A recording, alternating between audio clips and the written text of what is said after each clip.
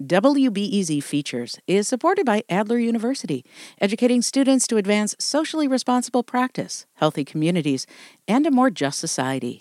With degrees in psychology, counseling, public policy, and leadership.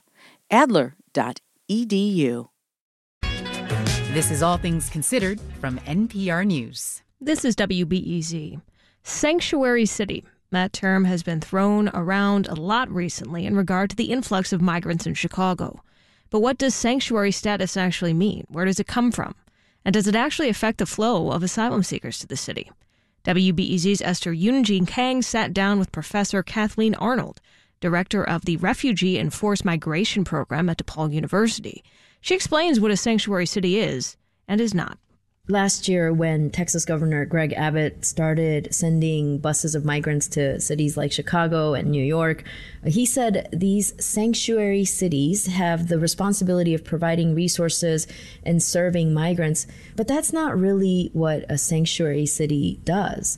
So tell us what the term really means. A sanctuary locality, whether it's the state, a county, or more likely a city, these ordinances are based on noncompliance with ICE, which is the Immigration and Customs Enforcement. They're a federal level policing agency that has been authorized to police immigration status without the normal checks and balances or the normal upholding of the Constitution. So sanctuary localities pledge not to cooperate with unconstitutional policing. There has to be proof or some sort of dire emergency with proof in order for that cooperation to happen. So then how has the term come to mean something more, like a city that will take in and help all undocumented immigrants? I think there's an overuse of the term and a misunderstanding of what it does. But I was kind of like going through different statements by Governors Abbott and DeSantis, and they make this false correlation that these refugee flows or migrant flows are caused by sanctuary. And so you can see it in a number of statements. They might not use the word cause, but they're directly correlating the two things.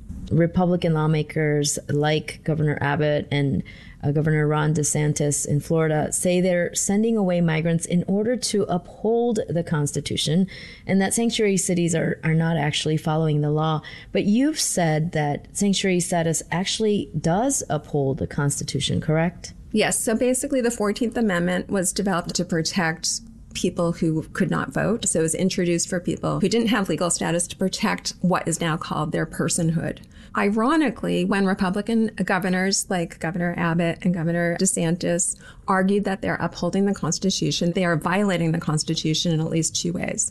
They are treating people who are arrivals as if they're illegal without any sort of proof. Number two, they are violating the refugee protocol that is part of the U.S. law and migration policy. Number three, they are forcibly transporting them with misinformation and or not giving them much of a choice. And so there are coercive circumstances that some people have called trafficking. In those three ways, those are more serious offenses than people simply arriving at the border seeking help.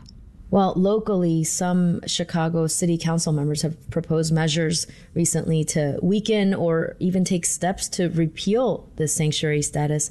What are they trying to accomplish? So I think there are a few things, right? One is perhaps there's like a completely political impetus to this. I think they're also trying to get people against migrants and not understand that basically if you get rid of sanctuary ordinances, you stop protecting people. They will not be able to report a crime. They will be afraid to go to schools. They will be afraid to seek medical help until it's an emergency. And very often this means sometimes not seeking help for your citizen children. But I think one of the things they want to do is to basically take rights away. And we don't want to take rights away from average people who are part of our communities. Okay, so given all of that, would repealing sanctuary status actually stop the flow of Venezuelan migrants? Absolutely not. One thing does not lead to the other. People did not flee Venezuela because they heard that we're welcoming in Chicago. Sanctuary ordinances simply uphold the Constitution. That was DePaul University Professor Kathleen Arnold speaking with WBEZ race, class, communities reporter Esther Yoon-Ji Kang.